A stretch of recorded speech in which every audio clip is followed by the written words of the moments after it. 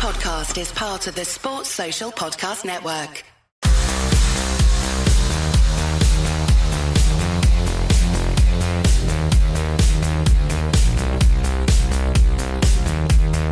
Hello and welcome to episode 34 of Gossip Column. Yes, the show which discusses who is going where in association with Loserpool.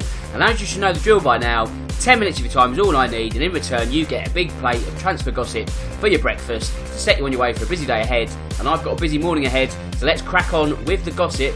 Not only that, but we get the Premier League fixtures out this morning. That's when we see lists of teams play other teams in dates in the near future, which will then probably be moved for TV purposes. So don't try and read too much into that, because the day you see will be completely different to the day they actually play the game. But enough about that, let's talk transfers. And where should we start first? Let's start in sunny Spain, and the fact that Atletico Madrid's chief executive Miguel Angel Gil Marin has confirmed that Antoine Griezmann will move to Barcelona this summer. However, Manchester United, yes, they're in the transfer mix again.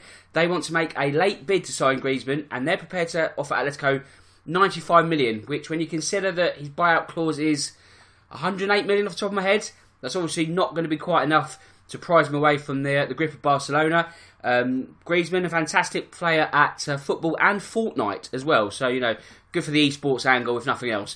Manchester City, and yesterday I referenced the fact that Pep Guardiola supposedly was going to be looking to take a sabbatical if City win the Champions League at the end of next season. That's 19-20 season. And he's poo-pooed that and said, no, it's not happening at all. You know, I'm here for the long haul, by hook or by crook.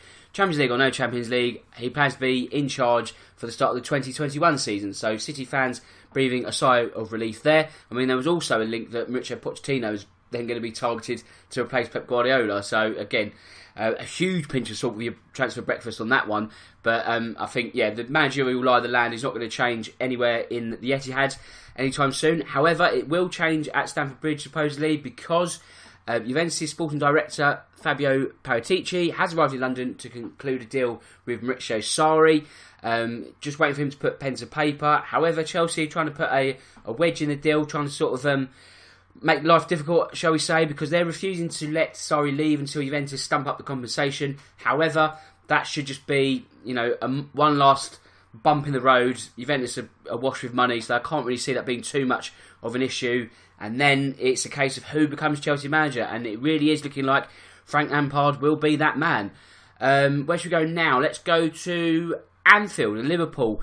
You get the feeling they don't really need to do too much transfer business this summer. What of them winning the Champions League and all that? It's a case of perhaps a couple more additions. When you look at the makeup of their squad, a lot of it is still, you know, I guess in their peak, you know, in that sort of like mid-20s bracket, with still a lot more to offer. The only really senior member is James Milner, and you can still sort of see him offering another solid season with no real sort of drop-off. So there's not too much they need to do. I think they'll probably be looking to get one or two names in just to sort of keep things going forward, and one of those could be Nabil Fekir from Lyon. However, Liverpool not prepared to pay 53 million. That was the fee they agreed with him last season. Well, not with him, with Lyon.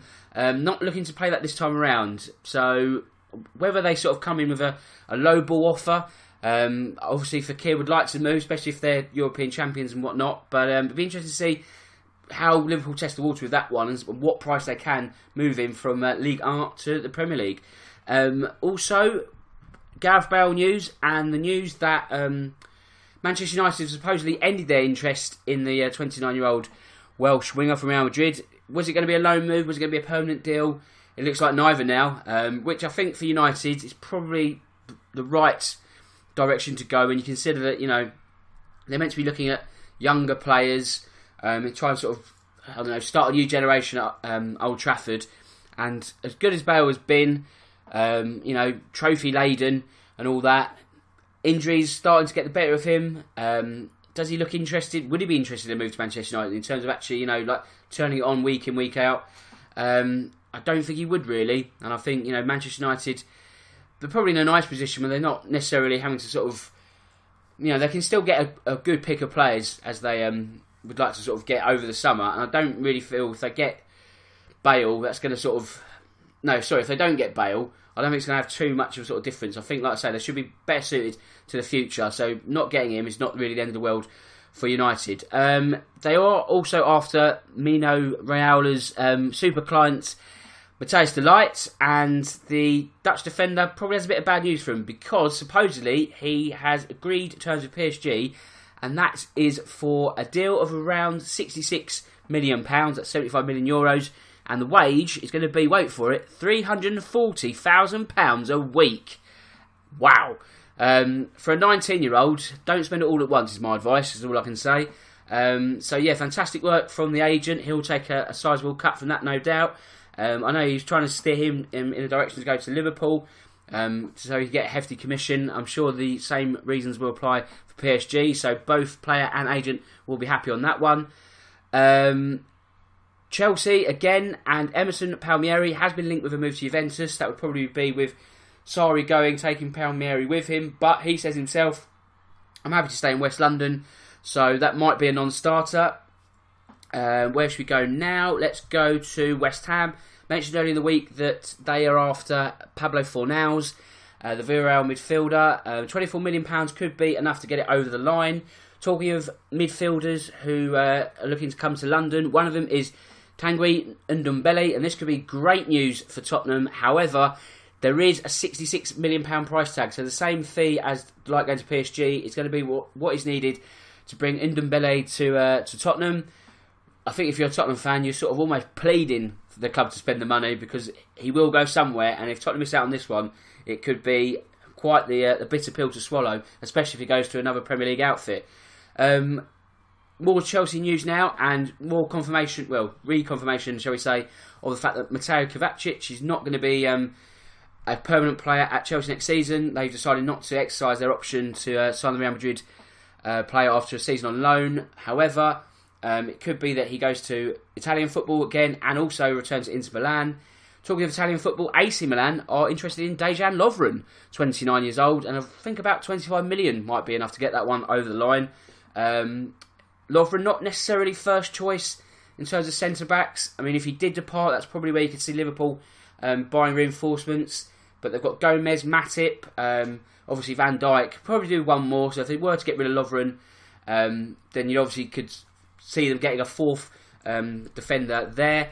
Like I say, in the Times, they're sort of only really considering that deal if 25 million is the price point. Romelu Lukaku has said that Inter Milan boss Antonio Conte is the best manager in the world, and he's always dreamed of playing in Serie A, so whether that's a come and get me play, a big hint, United have supposedly told Lukaku he's not going to be automatic first choice next season, so is this a way to sort of engineer a move away from the club? Talking of United again, they're going to hold out for at least £150 million for Paul Pogba. Arsenal, they're after William Saliba, the 18-year-old defender. This is something that's popped up a couple of weeks back now. Now those talks have advanced slightly. And Yannick Carrasco, more Arsenal rumours. He's still hopeful of a move away from Dalian Yifang, and he's hoping that move can find himself at Arsenal. Where now Wolves, and they've contacted Burnley about James Tarkowski, who could be a target for Leicester. That is if Harry Maguire moves to Manchester, to either City or United. And finally, Aston Villa are set to make a £14 million bid for Leeds United's Calvin Phillips. Villa got some money to spend. They've been linked with players like Jack Butland, Neil Etheridge.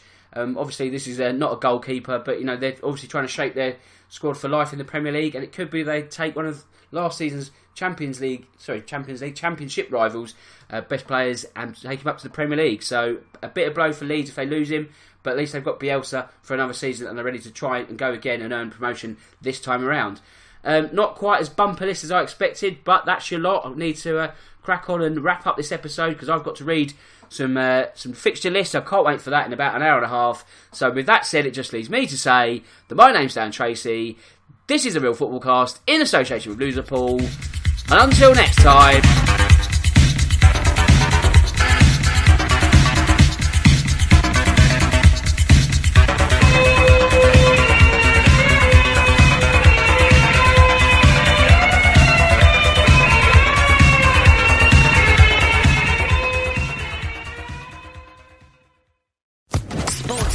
Podcast Network.